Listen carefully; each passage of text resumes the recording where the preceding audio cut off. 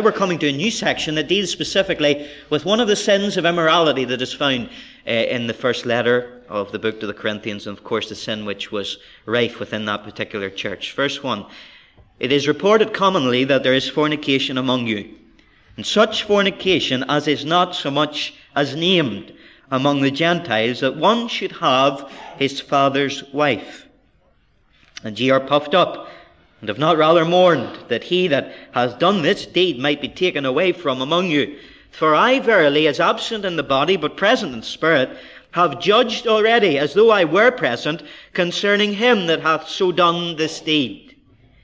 In the name of our Lord Jesus Christ, when ye are gathered together, and my spirit, with the power of the Lord Jesus Christ, to deliver such an one unto Satan for the destruction of the flesh, that the spirit may be saved in the day of the Lord Jesus.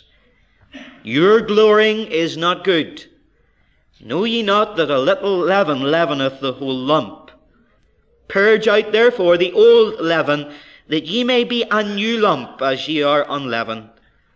For even Christ our Passover is sacrificed for us.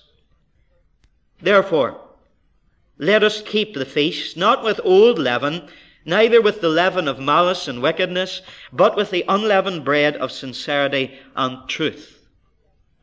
I wrote unto you in an epistle, not to company with fornicators, yet not altogether with the fornicators of this world, or with the covetous, or extortioners, or with idolaters, for then must ye needs go out of the world. But now I have written unto you not to keep company, if any man that is called a brother be a fornicator, or covetous, or an idolater, or a railer, or a drunkard, or an extortioner, with such an one know not to eat. For what have I to do to judge them also which are without? Do not ye judge them that are within. But them that are without God judgeth. Therefore put away from among yourselves that wicked person." Now we're taking our study this evening under the heading, Discipline in the House of God. And as I've said already, we're entering into the second division within Paul's letter to the first letter to the Corinthians, and it deals with their second greatest problem, their second greatest sin. And the first problem that the church in Corinth had was that they were divided over the following of their particular favourite spiritual leader and preacher and teacher. The second problem is not division, not the fact that they're divided, but the fact that they are disgraced. As verse 1 says, "It is reported commonly abroad that there is fornication among you, and such fornication as is not so much as named among the Gentiles, that one should have his father's wife." Now in verse 21 of chapter 4, we ended the last section where Paul mentioned, "What will ye? Shall I come unto you with a rod, or in love and in spirit of meekness?" And he's talking to them of how it might be necessary that he doesn't just write a letter to them, exhorting them and rebuking them in the things that they should be doing and that which they should not be doing, but they might goad him into coming to them and correcting them with a rod. And we saw just at the tail end of last week's study that it is necessary. And the mark of a spiritual man, and particularly a spiritual leader within the Church of Jesus Christ, is that he uses the rod of correction when it is necessary that it is used. He's not soft when there is a time called for hardness. Now this is a fitting link when we see what the theme of chapter 5 is. And it is astounding as we read these verses to see this particular sin that actually was in existence among the people of God, believers, Christians, taking the name of Christ in the church of Corinth. It's absolutely astounding. But what is more astounding than the fact that this sin existed is the attitude that the people of God had in Corinth to this sin. How they put up with it. There was an attitude of tolerance.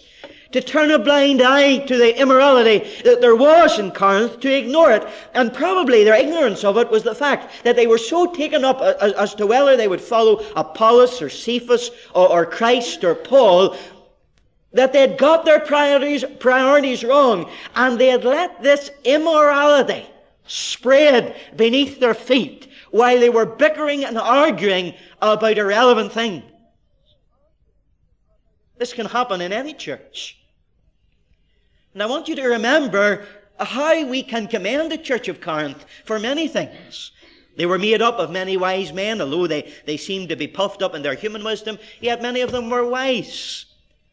They knew the Word of God. Some of them were eloquent preachers, very intellectual.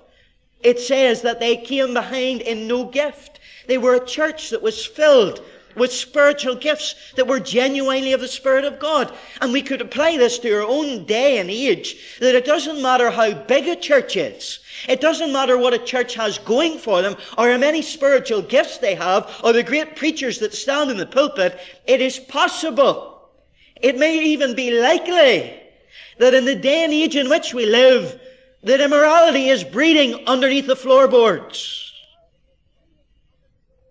Perhaps the church itself and even the leaders in the church are ignorant to it. But the terrible possibility is that it is going on. Now, let me give you an example of this. In the book of Revelation, if you turn with me to chapter 2, you know the writings to the 7 churches, the letters that are given to them by the Lord. Remember that this is the Lord Jesus Christ speaking. And in verse 18 of chapter 2, he talks to the church at Thyatira. Verse 18, and unto the angel of the church in Thyatira write, these things saith the Son of God, who hath his eyes like unto a flame of fire. Isn't that wonderful? The Lord Jesus Christ, if you want to know what the Lord Jesus looks like now, it is not the gentle Jesus, meek and mild, that often we picture on the stained glass window or in the storytelling minds of our childish imagination. But it is the Lord Jesus Christ as the Ancient of Days, high and lifted up, who is coming one day very soon as the Judge of all the earth. And his eyes are as a flaming fire of holiness and righteousness that devours all sin and cannot look upon iniquity, and are like a laser beam into the very depths of the souls of all his children on the earth even now. So he looks down at this church at Thyatira and he says, commending them, I know, verse 19, thy works, and charity, and service, and faith, and thy patience, and thy works, and the last to be more than the first. That's very commendable. If the Lord could say that about this church, I think we would be well pleased. But then he goes on, notwithstanding, I have a few things against thee, because thou sufferest that woman, Jezebel, which calleth herself a prophetess, to teach and to seduce my servants to commit fornication and to eat things sacrificed unto idols. And he goes on in the judgment that will come to this woman Jezebel. I don't know, I'm not going to go in this evening to all the prophetical significance of these verses, but just taking it in its perfectly literal interpretation, obviously in the church at Thyatira, there was a woman called Jezebel, and she was encouraging false worship to God. But what the Lord Jesus Christ had against the church was that with all that they had going for them, they were putting up with that woman. That was a sin. A sin just like the sin in the church at Corinth, where the church was not prepared to deal with what was known sin. And almost reminiscent of the words of Peter himself in his epistle, Paul is just saying in chapter 5 that judgment must begin in the house of God. If we can't sort ourselves out, how are we going to tell the world how to be saved and how to live aright? Picture I have in my mind when I think of this is the Lord Jesus Christ himself coming up to the temple. And with those eyes that could not be seen by ordinary men, but he still had that spirit within him of those eyes of flaming fire. He saw that they had made his house, and he said, my house which ought to be a house of prayer, a den of thieves and robbers. Remember now, this is the Christ. And he took a whip, and he scourged them and pushed all the money changers and the dove sellers out of the temple. And we know that today as the cleansing of the temple. When the Lord Jesus said in John's record, "Take these things hence." That's what he said. Because it is God's desire that his temple should be cleansed. And the temple today that God inhabits is the church of Jesus Christ. And in our capacity, it's the local church. But the sad thing about it in our contemporary age is that most local churches have discarded the discipline of church discipline. I don't know whether they think it's archaic, whether they think perhaps it's outdated or it's not politically correct in the day and age in which we live. But I would put before you this evening that the day and age in which we live, even in the church, is more Corinthian than it has ever been. And therefore there is a need for Corinthian discipline within the church today more than ever. Roy Lauren, the biblical commentator, said these words: "If there is a need for a mission of evangelism to the world of natural men, there is equal need for a mission of correction to the church of carnal men." And I believe that if the church would judge itself with regards to immorality and to known sin and get rid of the rot, it would be easier for the world around us to be persuaded of our reality. So this is the theme of Paul's 5th chapter of 1 Corinthians. And the first thing that he simply lays down for us is the obligation of church discipline, of discipline in the house of God. The obligation, in other words, the need for discipline. And the problem with this church was exactly this, that they did not see the need for discipline. Otherwise, they would have disciplined. And in verse 9, this is clear, because Paul, if you look at it, and we'll look at it in more detail later if we have time, said, "I wrote to you in an epistle not to company with fornicators." And it's not the epistle, I believe, that he's writing now. It was a previous letter that he'd written to the church that subsequently has been lost. We don't have it. But in that, he warned them not to company with fornicators. Now, the very fact that he has to write another letter to them saying the same thing implies that they didn't listen to him the first time, and they didn't see that there was a need, that there was an obligation upon them to discipline these people in the church. I wonder, as you're gathered here this evening, do you see a need for church discipline? Do you see this as something that people who are really tight or really strict or orthodox or eccentric or fundamentalists do? Or do you see it that is something that is laid down within the Word of God and is not an option for us to pick and choose, but is an obligation that when there is a known sin within the local assembly, it has to be dealt with? This particular sin was the fornication of a believer. Sometimes people say, "Well, are you sure? Are you sure that this was a believer that was committing this particular sin?" It seems such an awful abomination in the eyes of God for someone who knew Christ to engage in such an awful thing. Let's look down at these verses I prove to you that it is a believer.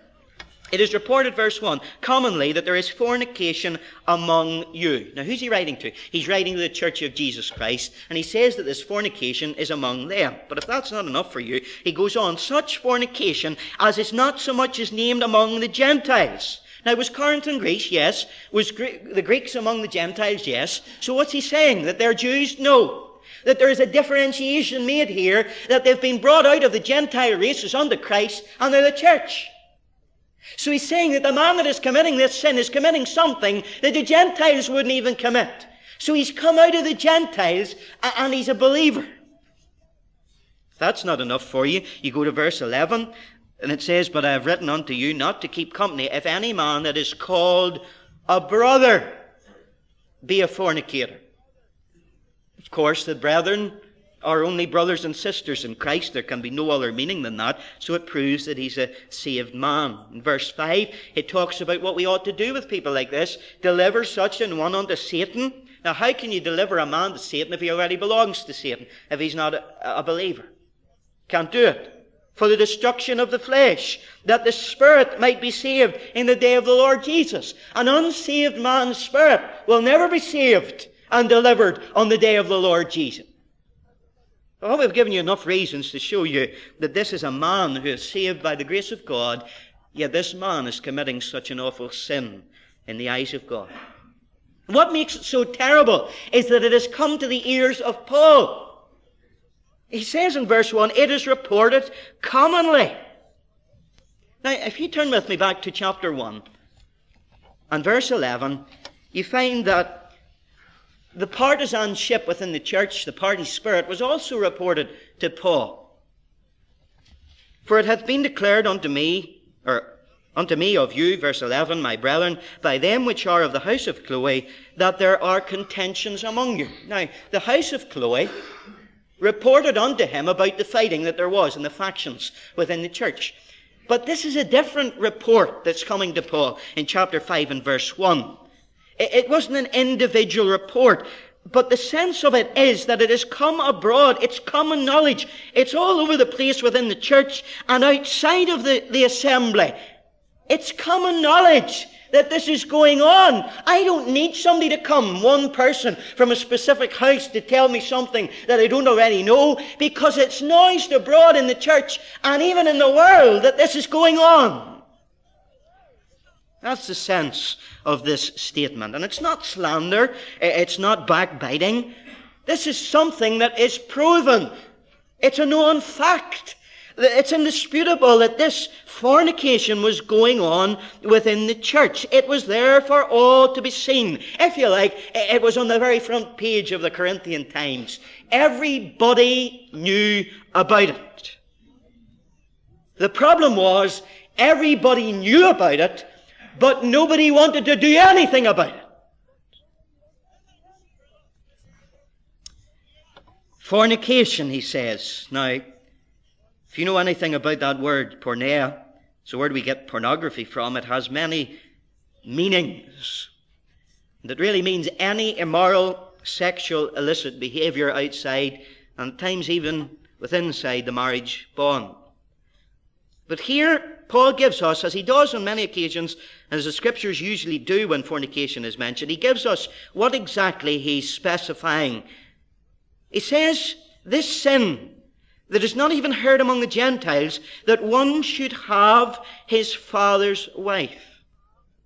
Now, that word have in the Old Testament doesn't just mean have in a sexual capacity, but it actually means to marry this woman, to have within the marriage bond this woman. And of course the woman is specified as his father's wife. And we know that your father's wife is your stepmother.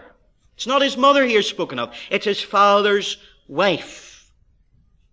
And to make this sin even worse, if we were to go this evening into 2 Corinthians, we would find that at the time of this particular sin, his father, was still alive when he was committing fornication with his stepmother.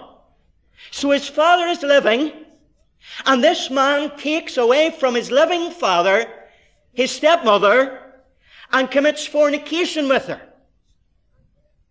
The likelihood, because Paul doesn't specify this sin as adultery, but as fornication is, that she had divorced this man's father, maybe through this fornication, I don't know.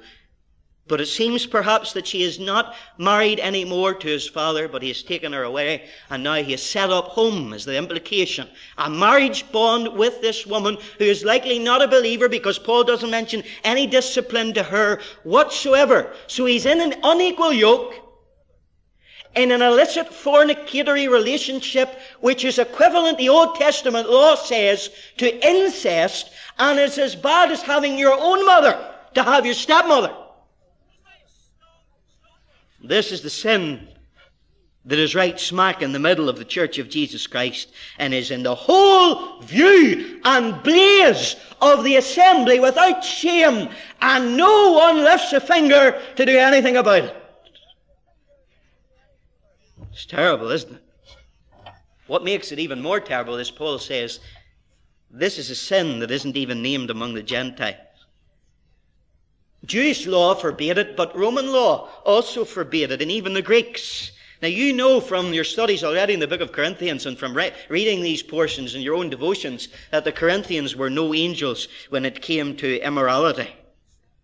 But the fact of the matter is that even they weren't as low as this particular sin.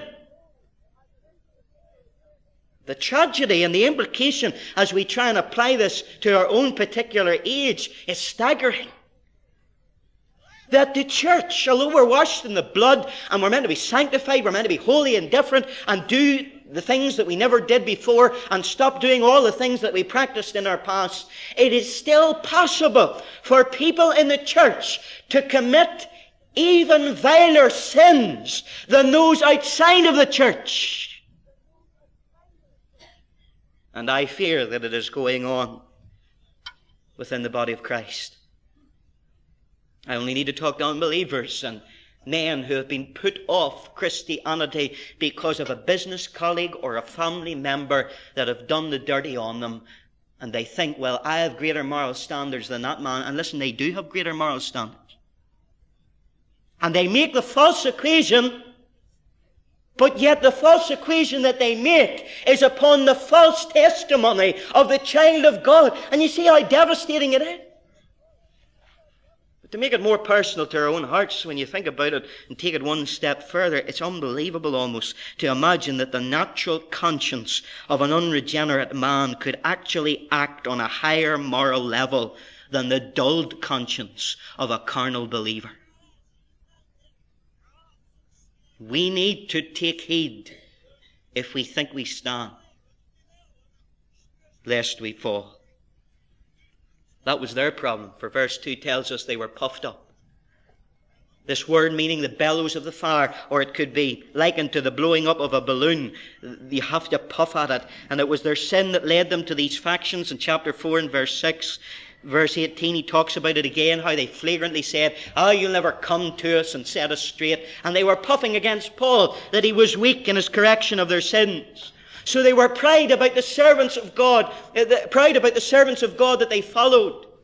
And they were also puffed up in pride about their selfish ideas, about the wisdom that they prided themselves in. That was not the wisdom of God, but it was the wisdom of man. And now it's no longer the servants of God and their selfish wisdom, but it's now their flagrant sin. And in the face of it, they're puffed up. They're not ashamed of this. They're proud of their toleration of it. Paul says, when you should have been on your face mourning, you have not mourned. That this deed might have been taken away, that God would have answered your prayers and maybe taken the one away who's sinning, or maybe even brought them back in repentance. And their noses are so high in the air that they couldn't smell the stench that was among the church that God could smell.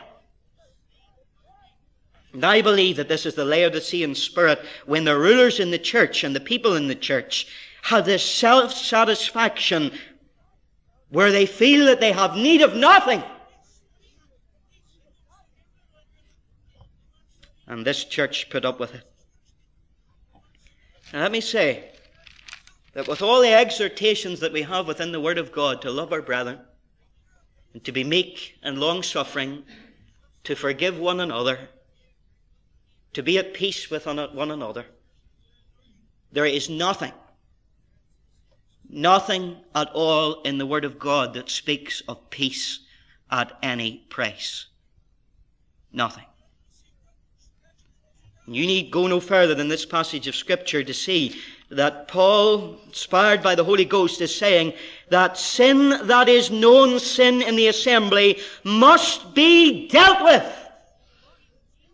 And I wonder, is that perhaps why there's so much trouble in the assemblies of our land today? Because there is no rule, and they're not following the precepts and the principles of the Word of God. And we need to sit up as an assembly and make sure that we are in accordance with the Word of God as well. We've seen already that there are rulers in the church. There are people that God has set over to oversee the assembly, and those rulers have to rule. And there are times that they rule and they have to use a rod. Don't you forget that.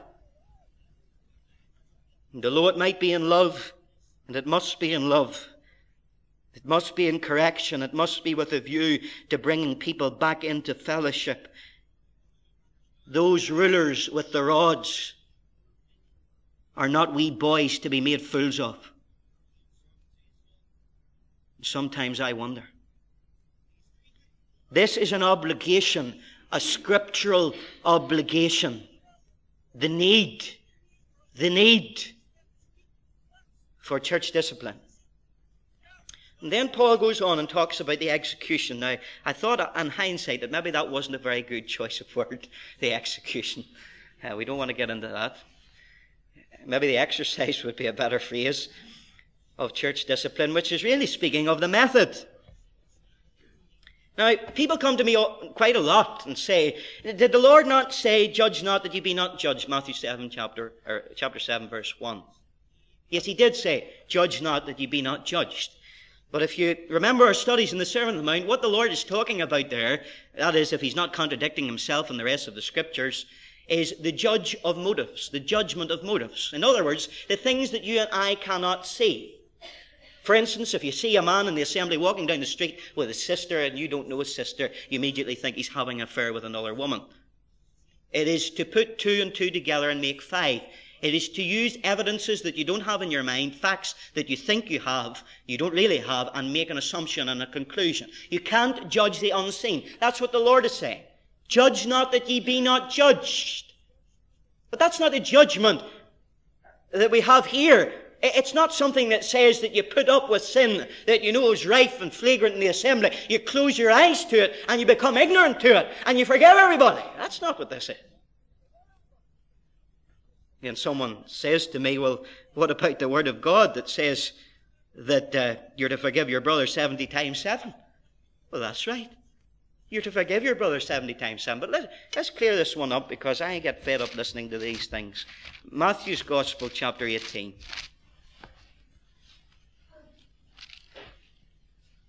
And the danger is that people pluck these little verses out of their context and the passages that we find them in. Matthew 18, verse 22. Peter said in verse 21, Lord, how often shall my brother sin against me, and I forgive him? Till 7 times? And Jesus saith unto him, I say not unto thee until 7 times, but until 70 times 7. Oh, that's great, isn't it? Let's just forgive everybody. Let everybody do what they like in the assembly, and let's just forgive them and turn a blind eye to them. Is that what it means? This verse is in the context where the Lord addresses the subject of church discipline. If you look at verse 15, moreover, if thy brother shall trespass against thee, go and tell him his fault between thee and him alone. If he shall hear thee, thou hast gained thy brother. But if he will not hear thee, then take with thee 1 or 2 more, that in the mouth of 2 or 3 witnesses every word may be established. And if he shall neglect to hear them, tell it unto the church. But if he neglect to hear the church, let him be unto thee as an heathen man and a publican. Now what's the Lord saying? He's saying that if a brother offends you, or is offended at you, you have to go to them and sort it out. And if they won't heed you, you have to take another brother or 2 brothers, and if they won't heed them, you have to bring it to the church, and if they won't heed the church, they have to be put out and cast out and treated like a publican or a sinner. Come back to you in repentance 70 times 7. Forgive them. You don't take it out of the passage and the train of thought that the Lord Jesus has here. And although there are times even when our brethren don't ask for forgiveness on a personal level, don't confuse what is a personal level, which is a personal realm, to the realm of the assembly. You would never say, let all the prisoners out, unless you were one of our politicians. You would never say that. You would say, let them face what's coming to them, because there has to be justice. There must be justice. And even if a man is repentant, we would say he must serve a sentence. You wouldn't say just let him go, would you? Why? Because it's a different realm we're talking about here. There's the realm of the state, there's the realm of the home, and there's the realm of the assembly. Sometimes things operate differently in those realms. What is the scourge of assemblies, I believe, today is what we could call papering over the cracks. Do you know what that is? Well, I've done it. I've got a crack in the wall, and you think this is right good paper. It's quite thick. She doesn't know this. And you just paper over it, and you hope that it will not be seen. But you know what happens when the paper gets wet, and after some time, and maybe somebody knocks against it, the crack comes in the paper, because there's no foundation there. And what has to be done is you have to get an instrument to pull out all the loose gravel and clean out the crack. Maybe even make the crack bigger, and it looks worse at the first. And then you have to fill the crack up. And it takes time for the crack to harden over again. And then you paper over it, and it lasts. What we have today within churches is cosmetic dealings with these factions and problems. And it's papered over, and the thing festers and gets worse and worse and worse. And whenever you address the subject of church discipline, people say, oh, you're just looking for a fight. You're wanting to bring trouble to yourself, trouble into the assembly. You're wanting to dig up problems that aren't even there on the surface. You're looking for trouble. Just leave everything be. Let it be at peace. Let me say to you tonight that that is the peace of the graveyard, where the deadness and bitterness of strife and envy and maliciousness and hatred and backbiting and rebellion is allowed to fester under the ground in death. That won't do. It may be the semblance of peace, but the wound needs to be cleaned out. It needs to be painful. It needs to be smarting. And then it needs to be sewn up and healed. My friends, there's no other way. This is the way it must be, and anything else is a farce, and the blessing of God will never come upon it. This is the way God operates. This is God's word. This is even what God does himself. Hebrews 12:6. For whom the Lord loveth, he chasteneth, and scourgeth every son whom he receiveth. Paul says in verse 3 and 4, I have judged. And he didn't have a committee on it. He didn't have a church vote on it. No one raised their hands. He didn't even talk or need to talk to the parties involved. Now, I'm not saying you don't need to do that, but all I'm saying is this, that the sin was so blatant and obvious that there was no doubt about it, that it had to be dealt with. There's no discussion. There's no politics involved. How many people will we lose? Who will we offend? It had to be dealt with. That's it. It's hundreds of miles away, but there's the singularity of his judgment. He sees it. He's not prepared to sweep it under the carpet, and he says, in the name of our Lord Jesus Christ, verse 4, when ye are gathered together in my spirit with the power of our Lord Jesus Christ, deliver such an one to Satan. Now this is tremendous, the authority that he has to do this. When you're gathered in the name of Jesus Christ, and this proves that these believers know a lot more, even in their flagrant sin, than what some believers know today. Matthew 18, that where 2 or 3 are gathered together in the name of the Lord, he is in the midst, and he's in the midst for discipline. And his authority is on the church for discipline. They knew it. Paul says when you're gathered together in his name, his power is there. Jesus Christ is there. You are there as the church. My spirit is there with you. I agree with what you're doing, and I want you to deliver such an one to Satan.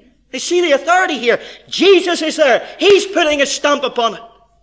The apostle is there in spirit. He's putting a stamp upon it. The church is together. They're putting their stamp upon it. And they're delivering this one to Satan. And even Satan's made to put his stamp upon it. The believer is put into a sphere, excommunicated into a place, the world. The place where Satan is God, that lieth in the lap of the wicked one. And if you like, he's fresh meat and fair game for the devil to do with him as he likes. This is frightening stuff. To deliver such an one to Satan for the destruction of the flesh. What is the destruction of the flesh? There's different schools of thought. One basically thinks that if you commit a sin like this, or any sin, and you're excommunicated from the church, and you're outside in the world, that the devil gets his clutches on you physically, and you get some disease, and you die. Well, I'm not saying that could never happen, and it certainly happened to some of these believers, as we see in chapter 11, when they were getting drunk around the Lord's table. Many were weak and sickly among them, and many slept, died. But I don't believe that this is what this means here, the destruction of the flesh. Because the flesh in Corinthians usually, if not always, means that old nature within you, the old man that actually led this individual into his incestuous relationship with his stepmother. And the thought is here, that for this man's own good, you're to put him out of the church and allow him into the realm and the sphere where Satan rules, that Satan may bring him down so far that that desire and fleshly nature within him is quenched and he comes back repentant to the church of God again. Why? So that on the day of the Lord Jesus, his spirit may be saved. I'm not getting into a discussion whether this was a power that the apostle had of himself and we don't have it today. He may have had a supernatural ability to actually deliver people unto Satan, and he does it to two heretics who blasphemed, we read of in the book of 1 Timothy. But I know this, that the world is still the realm of the devil. And if you deliver such an one to the realm of the world and excommunicate them from the church, the devil will deal with them. Now, the big problem that Paul had in his day, surprise, surprise, is the problem that we have today. For very few churches discipline people. And those that do discipline people find that when they put them out of their church, there are 101 churches that are ready to open the doors and invite them into theirs. But what is worse than that, I feel, is when even the church that excommunicated them invites them in themselves. Surely that's worse. My friend, if you know better than God's wisdom, you go down the road and set up your own church and put your name over the door and do what you like. But here we'll be following God's wisdom. And you mark that. And I've got past friends falling out with me. I've got long past people not liking me. I've got long past people calling me a liar and a hypocrite and all the names that you can think, audibly and on page. I don't care. I'll stand with God. And we'll do what's right. And my friends, it's because God says it. And more than that, if you would follow the wisdom of God, you would find out that it's the best for the person that's underneath it. The reason why they're to be disciplined is so that they would come back in repentance, realizing what they've done, being ostracized from the assembly, being dealt with by the devil, being cut off from the fellowship, that they'd be shocked into realizing what they've done, and they repent. And I'll tell you, if they repent, they're to be embraced and forgiven and accepted once again. And I believe that in 2 Corinthians chapter 2, this very man repented and was accepted again.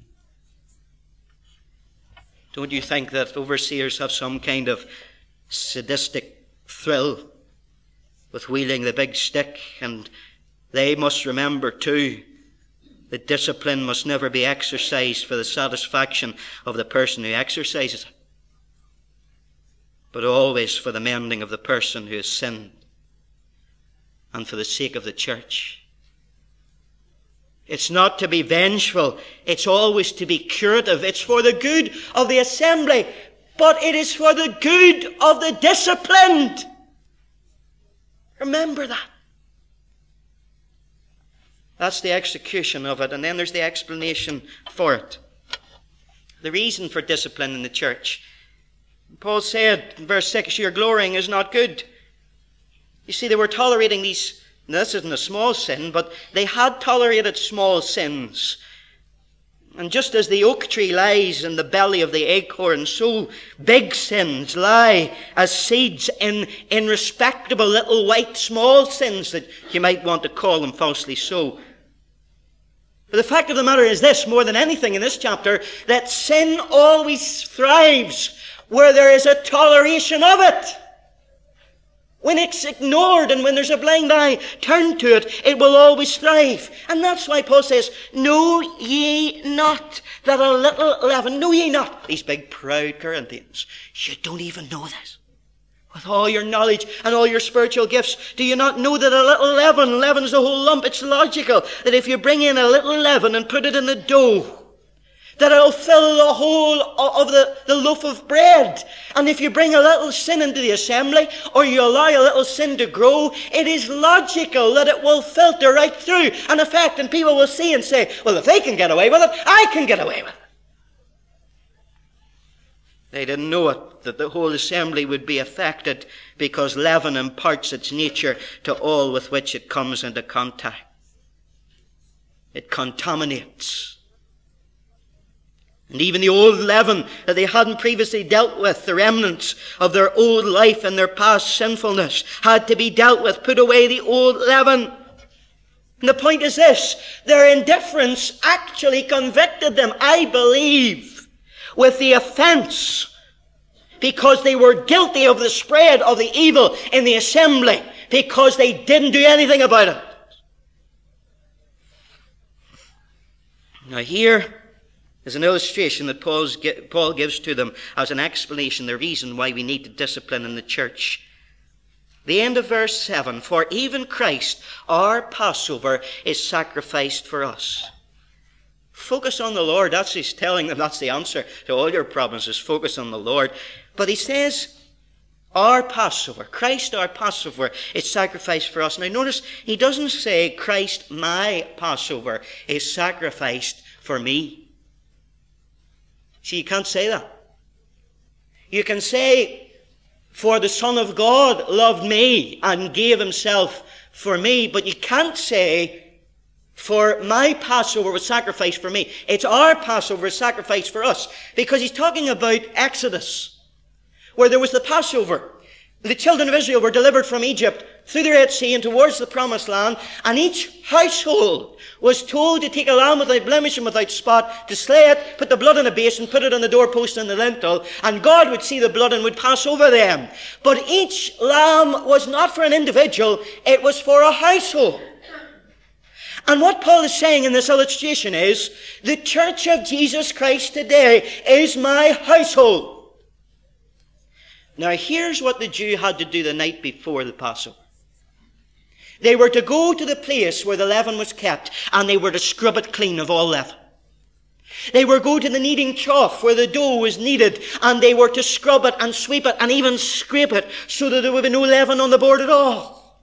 They were to light a candle and go into every crevice of the house and every cupboard of the kitchen and make sure that there was no leaven left. And when they'd done all of that, they got on their face before God and then lifted their hands toward heaven and said, "Oh God, I have cast out all the leaven from my house, and if there's any leaven that I do not know of, with all my heart I cast it out." And where the blood of the Lamb was, there was to be not one iota of leaven. You know that leaven's a picture of sin, don't you? And here it's a picture of sin in the assembly, and Paul's calling us, this is what we have to do as Christians. We are to ransack our soul and our church of all leaven. And in verse 8, we're to eat the feast, to keep it. And it's not talking about the Passover now, or even the breaking of bread. It's talking about the feast of Christ, the Christian life. And we're not to eat it with old leaven of malice and wickedness, sitting around the table of the Lord, looking daggers at somebody across the way. That's not to happen. And that's to be disciplined. That's to be disciplined. And all forms of wickedness that wreck assemblies, because you can't sit at the feet of Christ and eat his feast and hate your brother. If any man say, "I love God," and hateth his brother, he's a liar. You're a liar. But it's to be ate in sincerity and truth, and that word sincerity means unalloyed and pure. And that is the assembly that God blesses. And that is the assembly that God takes forward. Sincerity and truth. Then there's the fourth thing. The ramifications, verse 9 to 13. The sphere, the implications, the effects of this. Now don't get worried about this lost letter. You've wrote many a letter that was lost, and none of them were inspired, and Paul did the same. You're not going to make all of his letters inspired now, are you? And he wrote a letter to Corinth, and it wasn't inspired, otherwise we would have it in our Bible, because God has made sure that we have all of his word before us. But he tells them in that other letter that was lost not to company with fornicators. Now, he explains this in verse 10, which writes off the interpretation of the exclusive brethren, that you can never have company at all whatsoever, or even eat a meal with people that are unbelievers. And even in the ships out in the Irish Sea where they're fishing, when they sit down and one's an exclusive and one's a not, they put a big plank between them on the table so they don't have to look at one another. That's the ridiculous extremes that men get to. And I went to school with a young man who was put off Christ and Christianity and everything because his family wouldn't have anything to do with him. And he actually came to the point of lying to tell them he was saved so that he could eat his dinner with them. Sure, that's of the devil himself. And we know that. Common sense tells you that. And Paul tells us in verse 10 that we are not to be isolated from the world. We are to be separated from the world. But what is he talking about here? He's talking about brethren. The brethren that do this thing, you're to isolate yourself from and separate yourself from, because it will contaminate believers. And he lumps in, and I want you to see this, verse 11, covetousness with fornication, the love of money, grabbing money, robbing people, fleecing people, squeezing the poor of every penny for your own devices, being convicted of dishonesty in business or financial affairs or tax fraud. He links it to adultery. You know why? Because God said in the commandment, the last one, thou shalt not covet your neighbour's wife. It comes from the same seed as lust. Look at all the other sins. We don't have time. Idolaters, railers. That's people, as Harry Ironside said, whose tongues are loose at both ends, and there's a pivot in the middle, and they just spin round at everybody. Isn't that what some people are like? They never stop talking. Listen. You beware. Because one day someone might tap you on the arm and say, come on in here. Do we have a word with you about your slander, your backbiting, your talking, your scandal? That's as big a sin, Paul says, is going with your stepmother. We go on, drunkards, extortioners. With such do not eat. This isn't the Lord's table. He's telling them, don't fellowship and don't socialize. Why? For their good. Verse 12, you can't judge the world, and I'm not asking you to judge the world. God will judge them one day. The church isn't to judge the state. It's not to judge the home, it's to judge the church. You cannot judge those who are without. God will judge them. But you, look at it. You are to judge them which are within. And when you put them without, verse 13, God will judge them. This is the word of God. The discipline in the house of God that is preventative. It's preventative against the sin and the leaven spreading. It is purgative to cleanse out the temple of God from all sin. It's punitive, for it chastises the individual who has sinned.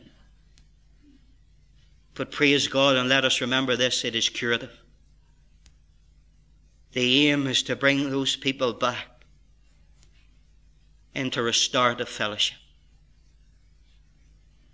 Our Father, we pray that Thou wilt forgive us if we ever have a flagrant disregard for the holiness of Thy temple, that Thou art here, and we cannot just do as we please.